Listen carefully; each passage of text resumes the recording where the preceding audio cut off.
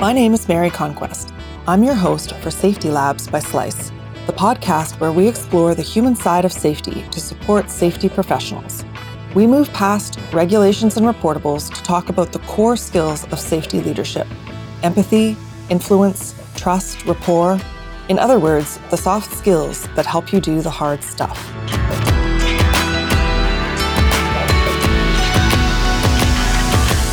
I have David Sarkis here today to talk about developing community and the role of community in safety management.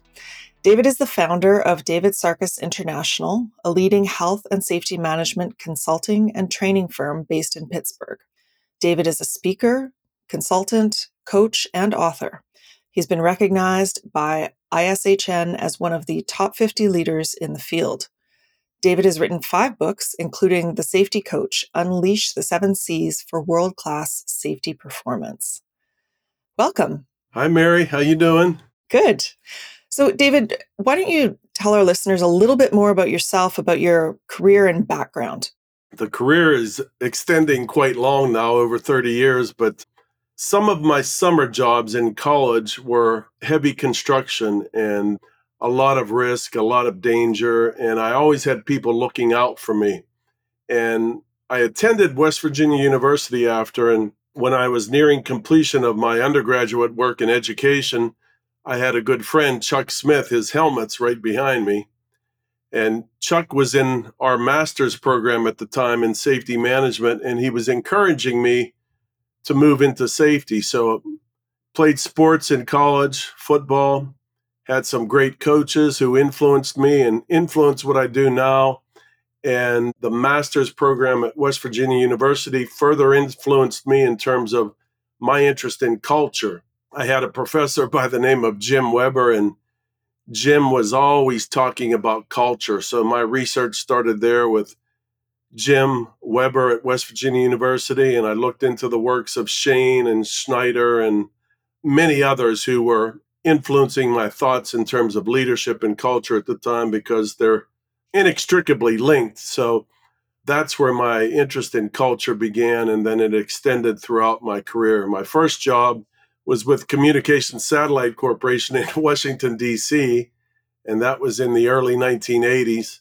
And I was starting to put some of my strategies and tactics around influence together then from some of the coaches I had. Coaches like Nick Saban, who's now at Alabama, and he's won 6 or 7 national championships, maybe more. I lost count. He's had so many. And then moved on to the Kennedy Space Center, and I lived through that horrific Space Shuttle Challenger event, and we could talk about that in different ways, but that was a culture leadership issue that should have been taken care of early, and it wasn't, in terms of openness and honesty. And then I moved on to United Airlines in Northern California, and from there I went to TRW Space and Defense, and then I've been on my own here now since 1996, and that's a good long time. And I wrote the first article on servant leadership and safety back in 1996, which leads us to some of this discussion, Mary. Yeah, it sounds like you've been thinking about it for a long time and come at this from a really holistic perspective. Exactly. So community is what we want to talk today. So let's talk about the role of community in safety management. Why is that your primary focus? Well, it's one of my primary focuses. I first heard the word community relative to organizations back in the 1990s when I was working for TRW Space and Defense in Northern California, and I worked closely with a gentleman by the name of Jim LeBlanc, and Jim was a great supporter of safety. It took me some time to influence him in the way that I wanted to, but we were doing some unique things at the time in terms of behavior-based safety and team-related or team-oriented work to improve safety. And I was talking to Jim on one occasion, and he said, you know, what I really want to do here in our place, in our space, is to develop a greater sense of community. And I said, wow, that resonates with me. And I went back home and I thought about community for a long, long time. And Jim went on to say, if we develop a sense of community, people will care more about each other. They'll care more about what they do. They'll extend themselves further. We'll have a greater sense of identity with the group, and they'll be stronger together if we build community. And ever since Jim spoke to me about that, I started to think about it more and more. And in fact, I started to present on community throughout the United States and some parts of Asia some 15, 16 years ago. So my thoughts are getting more refined. I'm continuing to refine those thoughts and have some great examples of what community can do for a given organization. Well, actually, let's go that route. Do you have an example you want to share right now? Well, I had two companies as we moved through this, two companies that I started to see some huge differences in when I created a climate survey, a perception survey that I've been using over the last 20 years. And in this climate survey, I began to discover various statements that seemed to indicate that they were influencing the kinds of results that we were getting. And this climate or perception survey I validated it years ago, about 55, 56 statements, 10 dimensions or categories like leadership and supervisory support. And these 10 statements started to jump out over and over again, and they seem to influence better kinds of performance. And I started to place those into some dimensions of community that I did quite a bit of research on. And I came up with 5 dimensions. There could be more, there could be less, and they could be quite different as I extend my research. But we saw huge differences in these statements and dimensions in terms of the employee perceptions and the level of agreement. For example, in one of the first dimensions of community mission, I had 2 statements placed in there, and company A, this construction company, had huge forms of agreement at 95 or 98% agreement with the statements. And company B, a steel manufacturer, had much lesser forms of agreement, say 60 and 70%, or even less throughout the dimensions or 10 statements that we began to assess. So that was the beginning of some of my more empirical work based on community. And as we discuss this more, I could discuss each of these dimensions in a bit more detail. Yeah, for sure. We'll come back to that. And I got ahead of myself a little bit here. Let's start with some common understanding and definitions. So, what's the difference between a team and a community? Great question, Mary. We could characterize community in a lot of different ways, but I characterize community as a group of people coming together with a common set of values to improve the place and space that they're within. They may have different beliefs, different thought processes, different backgrounds, but a common set of values that brings people together for a common mission and purpose. Now, almost any organization we could think of right now, there's a group of people coming together along a common set of values within that organization, and sometimes common values individually coming together for a given mission and purpose every day to produce something or to serve someone or some group. And those communities are much more durable if we were to compare them with teams. Teams that come together typically quickly with a more decisive and well defined or narrow mission. And they have a begin time, they have an end time, and they're over with. They go back to their own place or space and come back together again. But community of people stays together longer, a more durable group that remains together, sometimes even in their own community outside that space where they work. So we could continue on with that, but community is broader and deeper than teams.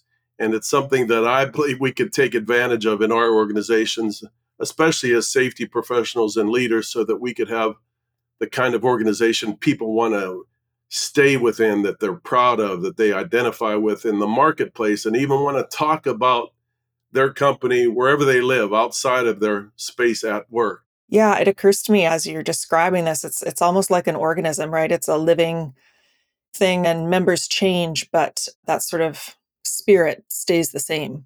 Great analogy, Mary. Yeah.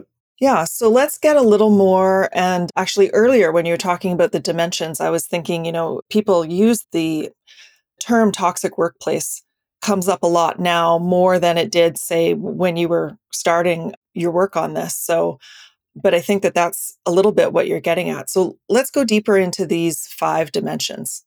Do you want to start with mission? I think you're hitting upon something that's very strong, powerful, and resonates today as we talk about retaining or maintaining workers in the workplace because they enjoy where they're being versus toxic workplaces where they don't enjoy their manager, their supervisor, and it's not a real healthy place to work. And they take their problems home with them, and the problems at home get even worse, and they bring those back to work. And it's a vicious cycle that can't be cut off very easily at times. But when we're talking about community, we're talking about a healthy organization with open communications, with people who enjoy being there and they enjoy being around others who are also working side by side with them or throughout the organization. And one of the key dimensions that we found really has concrete evidence of giving us better results is having a sense of mission and purpose every day. We could have strategic definitions or characterizations of mission in this context, and we can have more tactical. I'll start with the more tactical. If we have a sense of mission and purpose every day, people want to build safety into every activity or nearly every activity from the beginning of the day till the end of the day. This sense of mission and purpose is often found in construction organizations where they know exactly what they have to do in that day. They do a risk assessment before the day starts. They make sure they have the right tools and materials and people, the right sense of people working together and how they'll communicate and how they'll move forward. But having a great sense of mission and purpose with safety built in is something that's essential to building and growing your community at work. But having that focus, building safety in every day, taking time outs when you're going in a direction that doesn't seem to be a safe direction and coming back to the mission and purpose of safe productivity, safe production, that gives you that real sense of focus and mission, again, with the right people, materials, tools, and equipment, and starting out the day talking about safety and assessing what's going on around you. Yeah, as you were talking about that, I've never made that connection before, but really, if there's a community with a mission, they've got a common mission, it only makes sense that they would try to achieve that safely. Because, I mean, they may not be explicitly talking or thinking about safety, but in order to achieve anything, it makes perfect sense that you look out for each other, and safety just kind of naturally flows into that. So, yeah. Good thought, Mary. And when I assess the two statements within this particular dimension, one varied around the fact that our purpose is to look out for each other's safety and to take care of my own safety as well. When we looked at those statements, there were large perception gaps in terms of the agreement we had with Company A and B, Company A being the better safety performer and Company B being the less safe performer, but there were really large gaps there in perception in terms of what people felt. And mission can be looked at strategically as well. Do our people at the top, our CEOs and our strategic leaders, have a sense of building safety into the organization? Again, more strategically, do we have a plan for safety? Is that plan flexible? Is it strong? Do we have the right people, the right leaders at the table with other leaders to influence their thinking and build safety into our larger culture and community, all with a greater focus on building safety in, integrating it into most everything that we do. Yeah, I mean, in the end, being unsafe is always going to sort of hamstring any kind of mission or goal that you have. So I want to move on to the next dimension, which is diverse and inclusive opinions. This dimension stood out as well when we were looking at both of these companies, big perception gaps once again, but really great companies, especially companies that are thriving today, not simply surviving, know the benefits of getting diverse opinions from people with different backgrounds, different thoughts, different opinions, so that we could bring those together and enlighten people who haven't looked at something quite the same way. And it's the really good and humble leaders who say, I want to hear from you. I don't have all the answers. So he or she is able to bring those opinions together, formulate a possible path forward, and continue to get people to raise their hand. And it's important on a number of different levels to make sure people feel that they belong, to make sure people feel that they're contributing, to make sure people feel that they're a part of the group and remain a part of the group, and their opinions won't be laughed at or mocked, and they always feel a strong sense of identity in getting out their own perceptions or their own views, because everyone's view can be quite helpful when it comes to safety, especially when we have people with all kinds of backgrounds, from engineering, from different cultural backgrounds, from human resources, whatever it might be. Those kinds of opinions can provide breakthrough thinking at times to reach another level of performance when it comes to safety or productivity, quality, morale, whatever we might be addressing. I think they're all pretty intrinsically linked. So if you're addressing one, you are, whether you mean to or not, you're addressing the others. Absolutely. And that brings me into the next one, because as you were speaking, I was thinking, yeah, people really do need to feel sort of psychologically safe to speak up. So the next one is openness and honesty. Openness and honesty, really, really important for our viewers. Being open about the risks that we're facing, being open about what that schedule looks like to complete the job, being open about the kinds of injuries or accidents that may have persisted in the past, or the kinds of risks that we often don't want to talk about because our leaders don't want them to be talked about. So if we have leaders who embrace openness and honesty, they'll get people to raise their hand and say, we have a problem with this, can we discuss it, without fear of retaliation or retribution of any sort. Great organizations have that kind of openness amongst their workers and their leaders, and amongst leaders and other leaders. So that kind of openness and transparency is so important in terms of keeping lines of communication open, discussing risks and issues and concerns without feeling that you won't be heard or that you could be punished in some way, formally or informally, or simply left out of the group because you're someone, you may be someone who's discovering things that we don't want to discover or discuss. That happened at the Kennedy Space Center when I was there in the 1990s. The Space Shuttle Challenger had an O-ring problem. Leaders didn't want to discuss it. And I'm giving you the short overview. Horrific explosion occurred. The Space Shuttle Challenger exploded about 120 seconds into flight, and it changed the course of our national space history forever. And the case studies that revolve around that revolve around leaders who didn't want to be open, that didn't want transparency, that didn't want to discuss the undiscussables. And we have to be willing and ready to discuss those difficult things and issues and concerns that we often don't want to, but it's always better especially we see this in healthy organizations where those kinds of things are openly discussed, they're put on the table before something bad or before something egregious or horrific happens. I don't think there's anyone who was old enough or alive at the time that doesn't remember the horror of that explosion. And it touches on something that you had mentioned earlier too, which is humility. And that's something that comes up again and again as I talk to guests is leaders being humble, knowing that they don't know all the answers, and therefore, opening things up.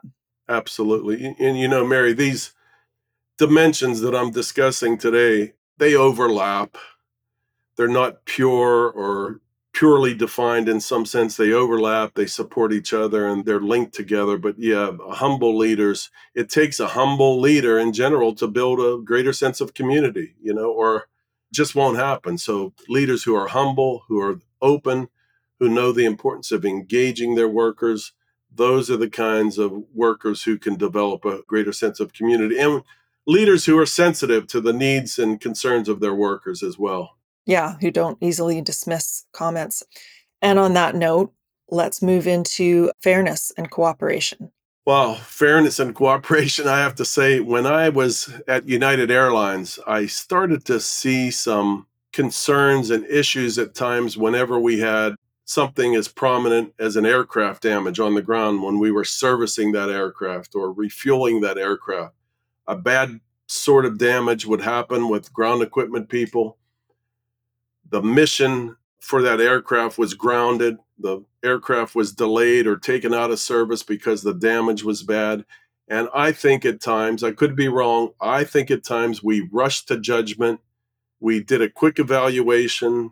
We placed the employee at blame and they were let go. I think that happens all too often in some organizations, not all organizations, but fairness is linked very strongly with cooperation. And fairness is often linked in terms of safety with the importance of rules enforcement, some form of discipline, and being fair with any form of discipline that may have to be executed in the organization. So if we're not fair, people disengage from their leaders. But when we're fair, they engage with their leaders, and we have groups that will stay together and work harder with each other to support each other. But when we have a larger degree of fairness, we have more cooperation. People work together more easily, more readily. They want to achieve better. They're less selfish. But when we don't have a great sense of fairness in terms of employees who have the right tools and equipment, rules are enforced fairly. When they have the right time to complete a job, when they have the right people or amount of people to complete the job, that all rolls into this aspect of fairness. And then we get greater forms of communication. That's why I grouped them together. And again, with company A and B, we saw large discrepancies or gaps with the amount of agreement that we had between company A, the construction company, and company B, the steel producer. So, boy, fairness and cooperation, so important, and not rushing to judgment and getting collective opinions before we do something that could affect fairness within our groups. So important. Yeah, I think part of that too, especially when you talk about rushing to judgment, is to recognize certainly people make mistakes and sometimes people do need to be let go.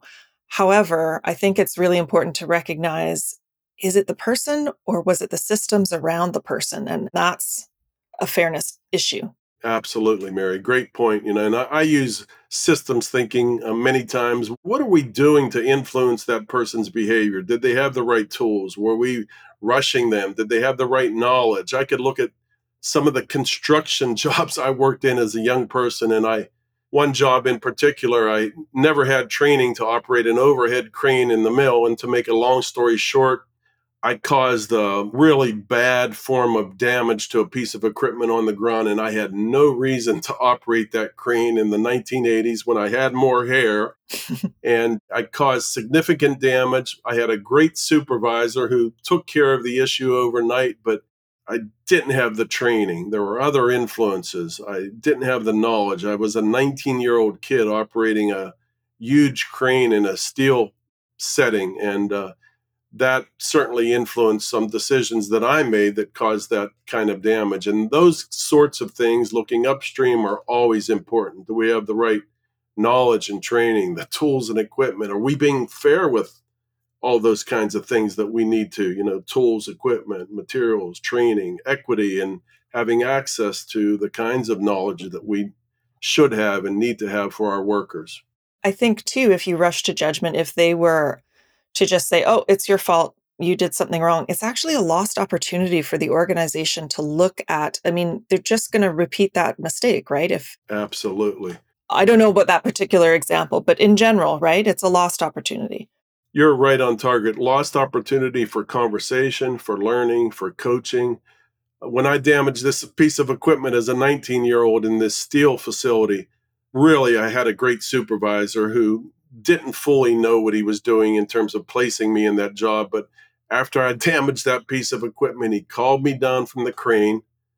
I was so nervous. I thought my crane was going to come down, but Jim called me down from the crane, didn't holler, didn't scream, told me what I needed to do to avoid that kind of thing from taking place in the future, was to pull my hooks all the way in and up when I was pushing these cranes.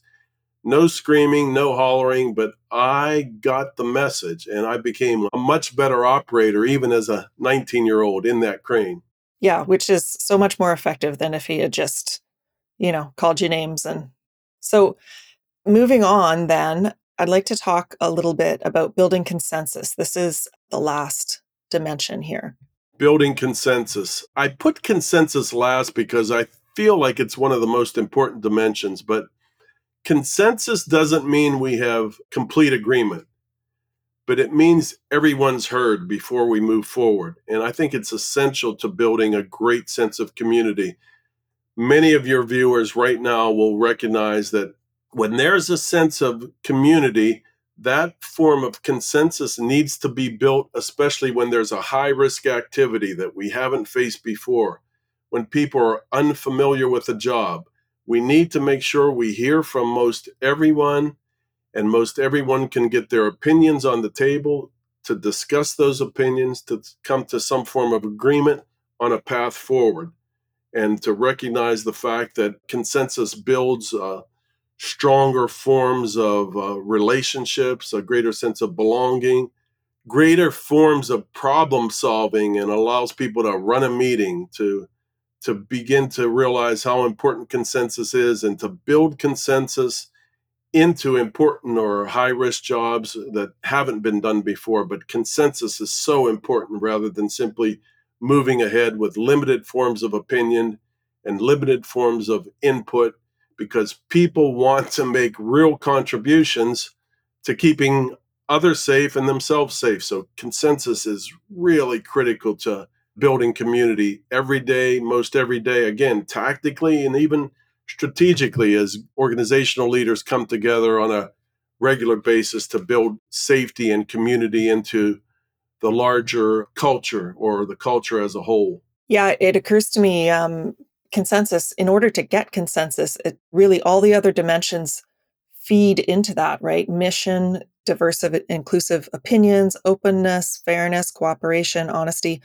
All of that is required in order to get consensus. Absolutely. And my suggestion is, when we help people and help them better understand how to build consensus, we build leadership within the group. And if a formal leader leaves, those leaders that we've helped to build can step forward without allowing the group to crumble and fall apart and begin to miss some steps and misalign their work with what's really important. So consensus helps us to build greater forms of leadership within the group, both formally and informally.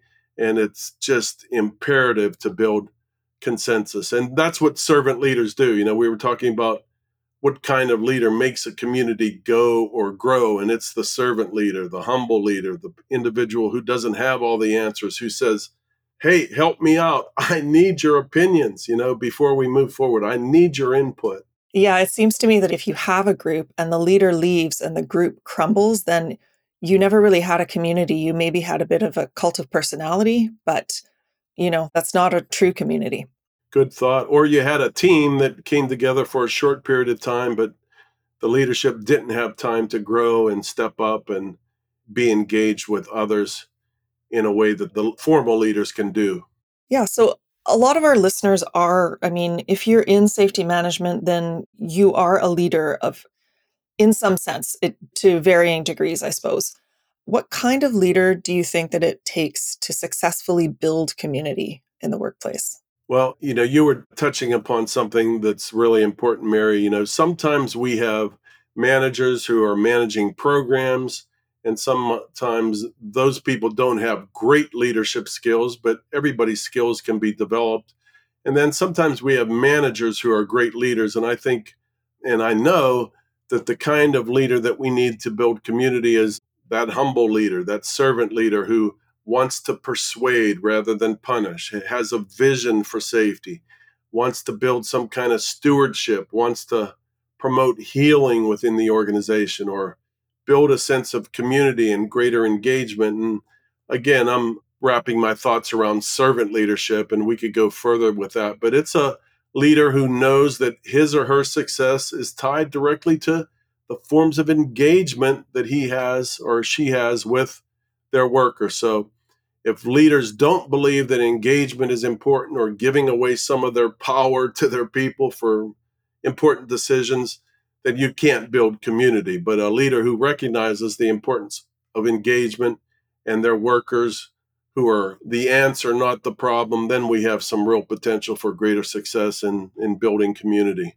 I think a struggle that a lot of safety professionals have too is that they're not necessarily in the leadership position. Like they could be in a situation where there isn't a community. They recognize, they're listening to our podcast, reading your books and recognizing that, this is missing, this is lacking, and I need to build it. And so in that way, if they take that step forward, they become leaders, even if they're not in the C-suite or, structurally leaders.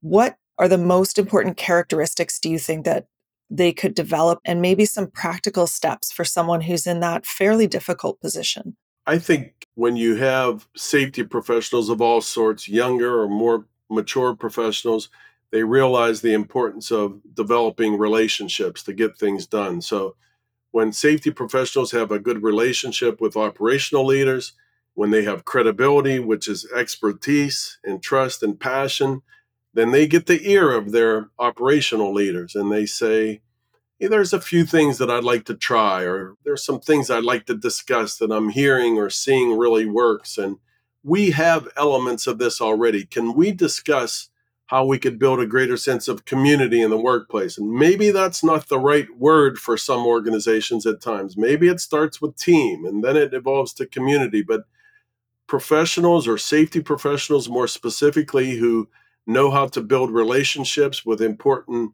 organizational leaders like I did 25 years ago with Jim LeBlanc. I had Jim's ear.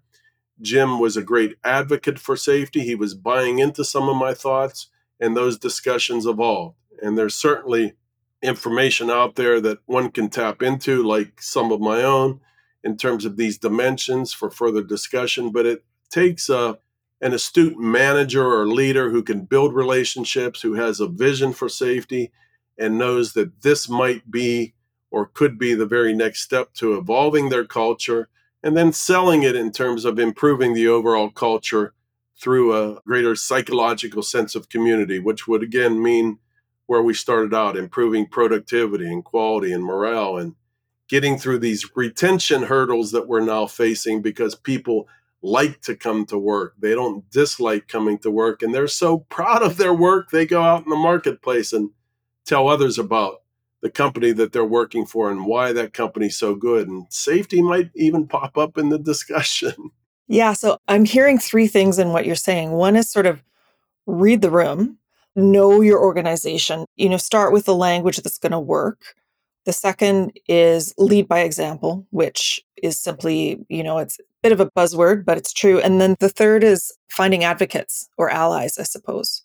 I think finding advocates and allies is probably the most important thing. And secondarily to that is the fact that you have common values, organizational values. And I think that's something that many organizational leaders have that they can embrace and something that will resonate. If we just start our discussion around the values that we have within our organization and how we can build a great foundation on those values and build a sense of community, and we have the right buy-in from some leaders who are beginning to listen to us, then we have the possibility of growing community in the organization. And I just spoke in Las Vegas about a week ago, and I had one group in one of my breakout sessions, and I asked the group of probably 100 people to raise their hands in terms of who is beginning to discuss building community in the organization. And I would say a good 50 to 60% of those participants in the room raised their hand and said, essentially, we're trying to build community in the workplace. And anecdotally, I think they're trying to do that in and through safety because the safety of people is so important that brings people together as a common set of values or an aspect of the values that many organizations already have. Yeah, it's important to start with common ground, and then you can kind of expand from there. Because you've had a long career, I'd like to ask, do you have a sense that if you had asked that same question to a group of people at the beginning of your career, do you think the show of hands would have been the same, or do you think the conversation is changing? I think the conversation has changed drastically. I think people would have been shaking their head, looking at me like I had six eyes if I would have talked about community over 30 years ago. But community, as we know, it's been in discussion for over 20 or 30 years in organizations. And sometimes we're a little slow in catching on in terms of safety. But I think safety professionals and people who leaders who are really embracing safety need to get a grasp on community, because I think community is the answer for many of the problems we have in terms of improving safety and retention and morale and productivity and all those things that I don't want to repeat much further. But community really can bring your organization together, give it a stronger sense of identity and purpose and pride. And it brings people back to the workplace the next day where we want to get them. It's hard to keep people in the workplaces today, and building community and a healthy culture is part of the answer, I believe.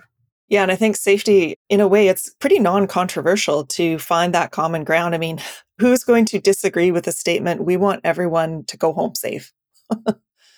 Yeah, I mean, who can disagree with that? Even if they don't fully convince themselves privately, publicly, they're going to want to raise their hand and come to some form of strong agreement, I believe. Yeah, so it's great that the discussion is evolving on how to, and getting more holistic with people like yourself on how to reach that.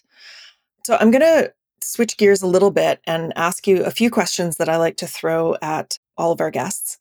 They're not trick questions. They're All right. just interesting to hear. So if you were to develop your own non-technical safety management training curriculum, where would you start? What core human skills do you think are the most important to develop in tomorrow's safety professionals?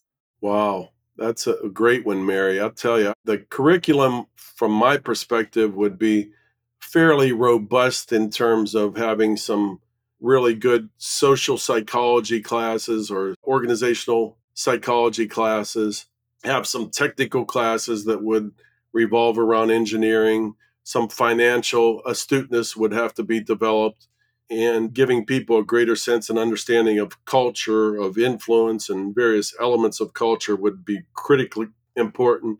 And then, from a more programmatic sense, having people better understand the regulatory involvement that's necessary. But I think an organizational background or organizational psychology background fits really well into safety, and blending in some financial awareness and astuteness and leadership courses could be a really robust curriculum. And I think it's those kind of leaders that would be more apt to rise out of safety and go to the very top of the organization, because they see safety as a critical aspect of the organization that can help to benefit everything that we do. So primarily it would be some good culture and leadership and organizational psychology courses, programmatic courses that delve into compliance, some leadership courses, and financial. So it would probably be along those four lines. Yeah, I find it really interesting that you mention financial, because a lot of safety leaders bemoan the financial constraints that they have to work within. But I actually think understanding that from an organizational perspective leads to more empathy. So you can understand the kind of constraints that, the people above, when they're saying no. I think it's a bit easier to persuade people to take safety more seriously if you can understand their point of view and what's important to them. I think it's critical that safety professionals better understand the financial aspects within their organizations, because we simply don't have an open checkbook to identify every risk and resolve it completely, or every hazard and remove that hazard. So we have to be aware and work within those financial constraints, because again, none of us have the kind of budget at times that we really want to, but it's something that we need to pay attention to and work with other organizational leaders. And as you say, have greater empathy and understanding, and be able to resolve the issue or challenge in multiple ways, and not be so confined to one type or one avenue of thinking that might take us down a path where we simply give up because we say, they defeat us every time we try to do something. Well, maybe you need another advocate to raise the flag for you. Maybe you need to think of this in different ways that you can get to the kinds of end results that you really want to achieve. Yeah, thank you. So the next one is, we're going to turn back time here for a minute. If you could travel back in time and speak to yourself at the beginning of your career, and you could only give young David one piece of advice, What do you think that would be? It would probably be not to wear so many hats because I lost my hair like 10, 15 years ago. So that might be one of my answers. But I think if I were to do it all over again, I would have jumped in with this master's I have in organizational psychology much sooner. That was a large area of interest for me early on. And this relational skill that you have to develop with others is so important. And I don't have a technical background, but having good relational skills, having a sports background helped me to better develop relationships and advocates and not giving up. I didn't give up very easily in industry, and I don't give up very easily now. So there's multiple ways to solve a problem. So I kept coming back with other challenges, other areas of support, other areas that might promote my cause. So I think the organizational background and psychology, I would have jumped in much sooner formally for an educational experience and really focused on more aspects of influence in terms of how I can influence and engage other leaders. And that's what I do now. I engage leaders. I help to place a mirror in front of them and their organization to assess it, to better understand it, and then present possible solutions to better engage leaders and workers to move towards a common vision that needs to be shared. And that's what we're talking about today, sharing a common vision to make your organization better, but this time by making it better by building a greater sense of community, an aspect of culture that is very seldom discussed, at least formally, today, but I think it's right around the corner, and safety people, safety professionals are in a great position to start influencing other leaders to talk about building community, not just a culture, but building a great community in and through safety that can make everything better. Yeah, I really sense, of course, our guests are on the forefront of that, but I sense that there is a big shift in the way people are thinking about safety. So, this last one is about getting practical. This is where I ask you for your best, most practical tips or resources for safety managers who are looking to improve their work relationship skills. So, it could be a website or a book, it could just be a concept. I have books on my website that people can look at, and I know we'll get to some of that, but I would start reading some books by Ken Blanchard, culture books by Shane, get into some good psych lit research. And by that, I mean, if you have access to a university library, start doing some searches for community and leadership. And I often tell people that safety professionals, especially, should have a leadership model or a leadership practice that they call their own and that they embrace. For me, it started over 20 years ago when I started reading about servant leadership. I said, that's me. That's what I do. So I think it's important for professionals to grasp and embrace, again, a leadership model that they feel is most closely aligned to them, and to work for organizations that want to embrace their form of leadership. And servant leaders have a vision. They persuade, they don't punish. And I covered some of that before. So I encourage your leaders to read more about servant leadership, transformational leadership, a whole host of other forms of leadership. Read as much as you can about culture. Read as much as you can about improving relational skills. And I don't have a lot of books and resources on that, but learning how to deal with difficult people and improving your mental toughness and resilience without getting emotionally involved or getting emotionally overboard or going emotionally overboard is really important. But read as much as you can about leadership, have a model that you embrace as your own, and start to learn how to embrace and build great relationships through the kinds of advocates you need and the kinds of advocates who may not be able to help you, or the kinds of people who may not be able to help you as well, because you need to learn how to deal with difficult people, people with different backgrounds and beliefs who don't always agree with you. So that improves your relational skills and your negotiation skills as well. Yeah, I was going to say they do help you, just not in the way that you think they're going to help you. They help you by giving that experience. So, what final insights can you leave with our audience today? I'll hit upon two or three. Start reading about community. It's right around the corner, because I think community helps us to build the kind of culture that your leaders are looking for, and they may be looking to you to build a greater sense of community. Number 2, raise your hand when people say we have a retention problem, because building community can be a part of resolving some of your retention woes. Think about the 5 dimensions I addressed with Mary today: having a sense of mission and purpose, fairness and cooperation, openness and honesty, and building a form of consensus before you move forward. Those are very functional and practical dimensions that you could start discussing.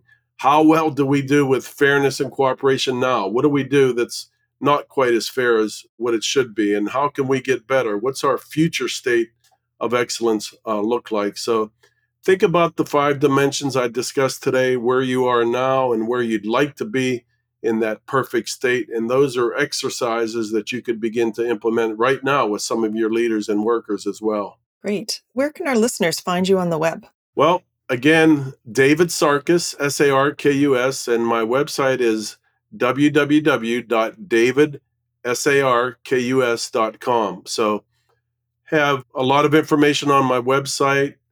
There's a lot of material to explore there. I have some books that can help you as well, and some other resources that are online. In fact, I have an online course on building a greater sense of community with servant leadership in mind, as a online self-paced course that some of your organizations would benefit from. Wow, that sounds fantastic. So that's very practical. That's what I love to hear. Well, thank you, David. Thanks so much for your thoughts today, and we really appreciate it. Thank you, Mary. Great questions.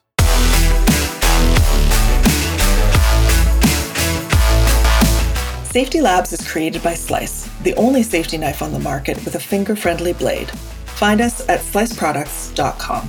Until next time, stay safe.